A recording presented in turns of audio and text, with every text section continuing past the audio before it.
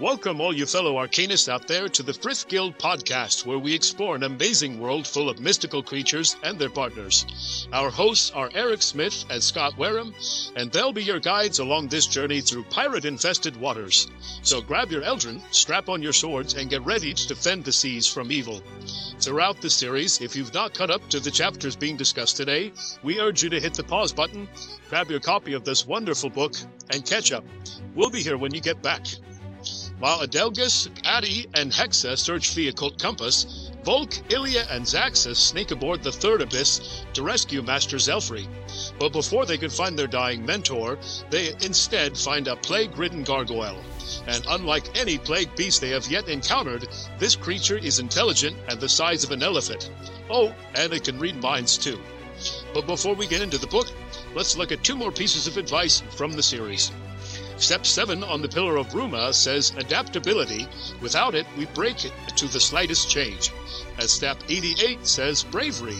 Without it, we cannot act in the face of fear. So, without further ado, let's join Eric and Scott for chapters 26 through 30 of Dread Pirate Arcanist. Hello, and welcome back to the Frith Guild podcast. I'm your host, Eric. And I'm Scott. And today we'll be getting to chapters 26 through 30 of the Dread Pirate Arcanist. Before we get going into those, we just also want to remind you and ask you, please, when you get done listening to this episode, whether you're listening to a podcast or on YouTube, to either review or like or share, subscribe, all that good stuff. I know like you always hear that on YouTube channels, but it really does help us know that we're moving in the right direction. And if you enjoy parts of the show, or please give us a comment or go on Facebook, send us a message, or comment on the Facebook page. We're going to get into it today in chapter 26. The Bone Cage. So recapping from last episode, the group is going to rescue Zelfry, and they hear this voice calling them from inside a room to come enter. And they enter it and they find this bone cage with a plague-ridden gargoyle. And this gargoyle is described as being the size of an elephant, so absolutely massive. No eyelids, its skin is stretched taut over its body, and the cage is actually a Leviathan bone cage, which prevents the gargoyle from being able to mold it. The gargoyle has a power where it can mold stone, so the bone just prevents it from using its magic to get out. And we see that the blood is actually being drained out, and this is where they would get the plague poison from that was used to infect a griffin and probably used to infect several other magical creatures across. The gargoyle is able to read thoughts, which is not something a gargoyle would normally be able to do, and it actually describes itself as being in its true form or enlightened. And as the gargoyle is talking to each one of them individually, kind of like the White Heart in the Endless Mire back on Ruma, it starts talking to everybody, and it moves to Ilya, and it calls Ilya Savan, and then it's like, well, wait a minute, you're not, or should I call you Ilya Delamere, which is her actual last name. And I think this is the first time that we find out what her actual last name is. So very, very powerful and magical creature. And next to the magical creature, there's a second cage, and this cage is empty. And the gargoyle actually explains that this cage is for the world serpent. So we know that Callisto got the scale, and he wasn't just planning on imbuing it and making it into an artifact. He was actually going to use it to try and find the world serpent. And the gargoyle goes to attack Volk, but Trace is able to transform into a nightmare and swing a sword and save Volk from being attacked. And Volk actually notices that when Trace is transformed into a nightmare, her armor wasn't cracked the way that Luther's is. So even though she was mimicking Luther, she did have a slightly different appearance and slightly different makeup than he did. And I've always been wondering, because anytime that Luther's been described, he's specifically described as being cracked. So my curiosity got the better of me, and I actually reached out to Shammy, and I asked her if that was something that was, per Luther, or if that was something that kind of similar with other nightmares, because we know that not all nightmares look the same. And she did say that Luther actually became cracked after Mathis was killed. And that's kind of like his physical representation of his grief for Mathis. which is pretty powerful. Mm-hmm. The gargoyle then offers to trade information for them to release it, and he says that he will tell Volk where Zelfrey is, and ends up telling them and then saying that Volk needs to free him, and Volk kind of fights back by saying, I never actually agreed to do this. I don't really feel comfortable letting a plague-ridden creature out, and although it angers the gargoyle quite a bit, they got the information they needed, so they decide that they're gonna walk on out and go find Zelfrey. I mean, in all fairness, that was probably a good idea of not letting the plague-ridden true form gargoyle loose. Yes, the size of an elephant does not need to be rampaging around next to everyone who is able to be infected. And as they're leaving to go find Zelfrey, Volk is concerned about how they're supposed to get across these spaces, and Luther eventually ends up giving him this advice of, well, if you're confident, people are just going to believe you're supposed to be there. So Zaxxas goes first, and it works flawlessly, and nobody seems to notice or care that he's not really supposed to be there. And again, this is where we see like Volk struggling with his confidence and his abilities. And Volk has to also remember that others cannot see Volk or pretty much anybody else in the dark, or at least we assume this. And imagine how far away they are, and I think it's raining at this point. Like, nobody cares about what's going on in the rest of the ship. I know we see a couple of deckhands working, but they're trying to get their job done so they can go inside where it's dry. Yeah, they're not out looking for somebody to be sneaking around the ship. Right. And the group ends up making their way to the captain's office, and they see a giant green scale from the World Serpent. It's several feet long, absolutely massive. And that brings us into chapter 27, which is the World Serpent scale. And they also see in the office, Zelfrey is in the corner, and he's been pierced with this ebony arrow in him that's preventing him from healing. So he's been severely tortured. His tendons are cut. His dragon tattoo has essentially been flayed off of him. And what's referred to as this obsidian thorn arrow is actually barbed with manicore venom. So this is another instance of Callisto using that venom, preventing Zelfrey from healing himself or having any of his magical powers. And Volk does the smart thing. He actually takes the Phoenix bracelet that he got from Gilly, which prevents sickness and promotes good health. He gives it to Zelfrey to try and help heal him some. Zaxxas goes in and is able to remove the arrow and heal him a little bit, but there's only so much that he can do. Yeah, this is where we see like the distance with Eldarin versus the Arcanist. Zaxxas being further away from Forsyth makes it a lot more difficult and for him to be able to heal. And this is another place where we see that Luther actually takes off his cape and offers it to Zelfrey. This doesn't happen very often. I don't remember too many other times that Luther takes his cape off to help somebody. So this is a big deal. It is. That cape is his big icon, essentially. And Ilya mentions that she wants to steal the scale, mainly to piss off Callisto. And they kind of talk through it, and they realize it's massive. It's way too obvious. Callisto would notice right away. They don't want to draw any extra attention to them. Their main point is getting Zelfrey out alive. Okay, Ilya, you've done enough, okay? You've stolen enough things. Leave it be. If you guys are going to get the compass, then you don't need to worry about the scale. We also see when Volk is trying to kind of help move Zelfrey, Zaxxas is trying to heal him. Zelfrey accidentally calls Zaxxas Traven. And I think, again, this isn't Zaxxas really has no idea what's going on. He's just kind of like, yo, this dude's so messed up. He just called me Traven. I don't even know why he did that.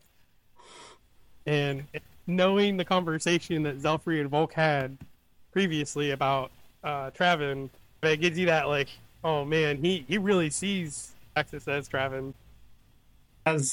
As this moment's going on, Spider, who is the Cap Arcanist, ends up walking by, and they think they're going to be okay because it's dark, but she can actually see them, and this is partially due to the Kappa magic, which allows her to see through the fog and see through darkness.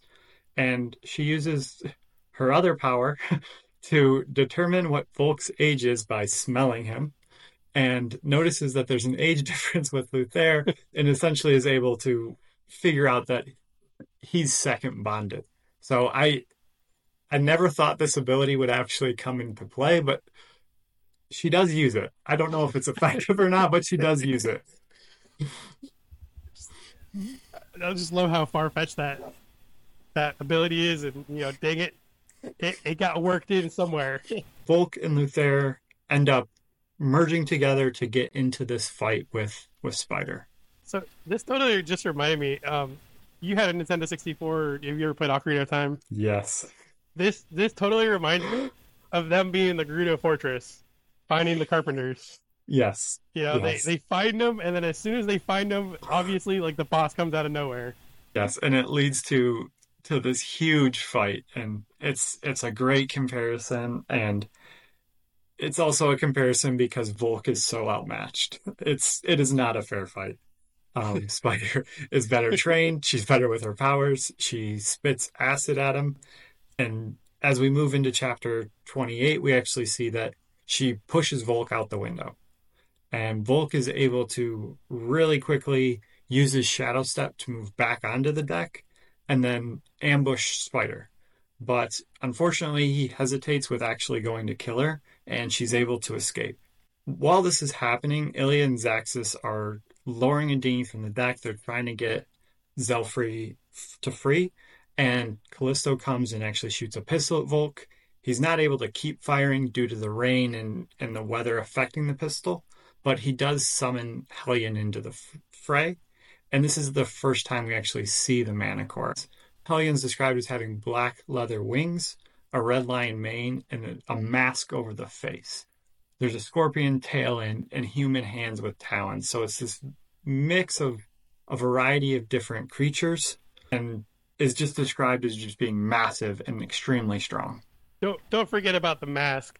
Hellion has this white, like a play mask. Yes. That's literally just 2 holes for the eyes and a straight line for the mouth. And I have to admit, like, I am god-awful terrified of this freaking mask. It is so creepy. It is. So Callisto comes and he gets into a fight, and Volk uses his tears, and the tears affect everybody, but unfortunately don't affect Hellion.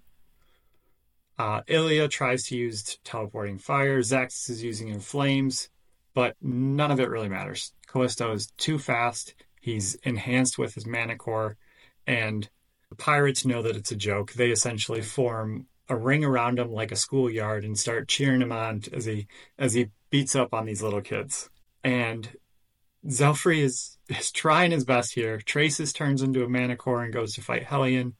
Zelfrey runs into the fight with his increased stamina, but Hellion, being in much better shape than Traces, ends up stabbing her with the Scorpion Stinger, which forces her to lose her magic and lose the transformation. And as soon as she loses the transformation, so does Zelfrey. So he goes back to being a withered, tortured, not very good fighter. Ilya actually gets a great idea and realizes she can't fight Callisto, but she can fight his ship. So she teleports 2 cannons and just drops them onto the ship, destroys the deck. Callisto is absolutely furious. And we actually see that the gargoyle escapes through this. So one of the cannons broke open the cage, and the gargoyle escapes. And everybody in this massive confusion running away from the gargoyle, the team's able to get into the boat, and Ilya actually teleports the whole boat down to the water. What I like that Ilya picked up on the fact that Callisto didn't want his ship to be damaged. When she was doing like the teleportation fire, he was like, "Hey, look, like, this is all fun and games, but don't you dare mess with my ship." And then, like he said, when she drops the cannons down, like, they're 3,400 pounds apiece, and I can only imagine how high up she dropped these from, and just the pure carnage this damage cannon does. All right, and so now we move into chapter 29, the Lost Compass. Once they're in the dinghy and moving away from the ship, Elia begins to triage all the injuries amongst everybody, kind of trying to figure out like who needs most attention. Elia was concerned that Callisto would take Volk after he'd taken so much already. And this really seemed to give her enhanced powers. So I just picture the stories of, the mothers lifting cars off of their kids and doing things that they have no right to be able to do. And Ilya sort of being empowered in the same way at the threat of losing Volk.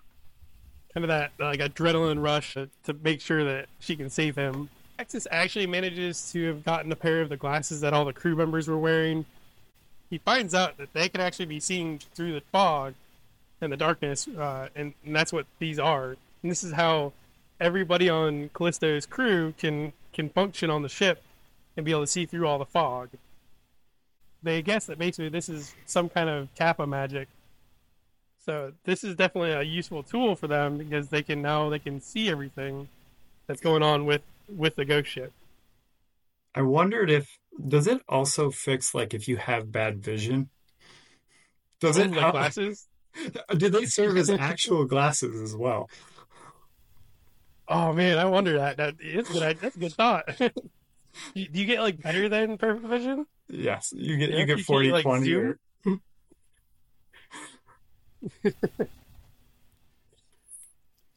So Zelfrey wakes up while Ilya is rowing, and Ilya is like, I'm going to row this boat. Like, I don't care how exhausted I am. I'm going to row this dang boat. I just need to do it. Unfortunately, Zelfrey is trying his best to take it, to sleep because, like, that's really what he needs. Like, this dude is just beat to crap. Anytime that he kind of like starts to doze off, he'll snap back awake. So, you're getting kind of concerned that like how just purely exhausted he is, but he has these nightmares or this inability to sleep. Yeah, he's running on fumes, and you almost get this feel that he's upset that he was rescued, like he saw this as his end and he was okay with it, and is now struggling with the fact of like, oh, I did actually make it out somehow. And Zaxxas actually offers to row for Ilya, which is really sweet considering it's coming from Zaxxas, but she wants no part of it. And then I like that Luther is finally like, you know what, Volk, you lack the discipline. So I'm going to make a schedule with Zelfrey to train you so that you get stronger and faster and better. And he does this for a place of love. He doesn't want to lose Volk, or at least another Arcanist. So, you can understand that. And this is one of the more emotional moments that Luther has. It's expressed through a training regimen, which is not the most loving thing to suggest to your partner, but it is coming from a place of caring and really does let on that Luther truly sees Volk as his partner in crime. So we finally get to where Addie, Adelgis, and Hexa are, and they are in a mid-sized keelboat looking for the compasses.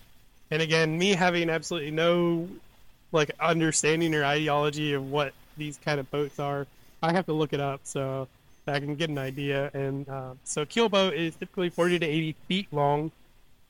For those across the pond or anybody else that uses the metric system, I apologize. I did not do the conversions this time. And so they have a large fin that runs the length of the boat, and it helps balance it because it uses a sail to move. And since it's long but not wide, it needs that extra ballast to keep it from tipping over. And these boats are mainly used in rivers and lakes and sometimes in canals. And these are boats that are used to teach confidence in sailing without so much fear about capsizing. So now that I've rambled on about keel boats and what they look like, moving on. The plus side is they did find the shipwreck and everything in the meantime while the other three and Zelfrey are getting there to the shipwreck. And they have found compasses. And the plural is being used because they found all of the compasses. And this really feels like a practical joke of whoever was transporting this compass just loved compasses, so they filled the whole boat with them. So sift through the compasses and see if you can find the one you're looking for. And Ilya right away wants to jump in and help and actually teleport underwater. And Zelfrey, even in his current state, stops her, saying that her teleporting underwater, there's additional water pressure, and she could essentially hurt herself by doing it. She could get the bends. Zelfrey isn't taking a breather, and it's just kind of like trying to push on. And you really get this feeling, as much as earlier it seemed like Zelfrey thought this was his end, you get the feeling that he's been through this before or something similar, probably something even worse. And this is where we transition into chapter 30. This is where we find out that both phoenixes were sent back to let the Frith Guild know and explain everything that was happening. So again, applause to whoever decided to send the phoenixes back to the Frith Guild so that somebody in the Frith Guild knows what's going on, and it's not just the 7 of them trying to not die. I'm not sure how much time it would take for the phoenixes to get there on their way back, but hey, somebody eventually will know. It's progress. It is progress. Right. Progress to not listening. They sort of, kind of listen. So, in the meantime, because Zelfrey can't sleep, Volk actually introduces the idea that Zelfrey lays down and Adelgis uses his magic to put Zelfrey into an induced sleep. And there's actually, Volk recommends that the dreams be related to Ruma and Gilly and adventuring. And Adelgis doesn't really understand why, but goes along with it, and it just kind of shows Volk's insight into Zelfrey's past and how much more he really knows about Zelfrey than everyone else. And as an apprentice, again, I would never have thought to be like, hey, give him pleasant dreams, here's what he enjoys. That'd probably be dog tired myself, and it's like, gosh, do the thing to me too, please. So, kudos to Volk for thinking about Zelfrey, Volk does ask for the same thing. And Volk, understanding how the whole dream weaving thing works, is kind of prepared for it, at least this time. And he's dreaming that he's swimming in the water. The rest of the apprentices are there. But he doesn't want to get too close to everybody because people will find out how lumpy he is. And this is another instance. It's very odd in the dream, but Adele just trying to master his dream weaving and accidentally slipping in his own feelings into these dreams. And Adelgis, while everybody has been sleeping, has actually narrowed down the compasses to a few magical ones. But the occult compass uses a piece of an Eldrin to find the closest Eldrin nearby. So the phoenixes are gone, and that's the only pair that they have, so they're not really able to test it very well. That would be too easy. Because why not? Why would it be easy?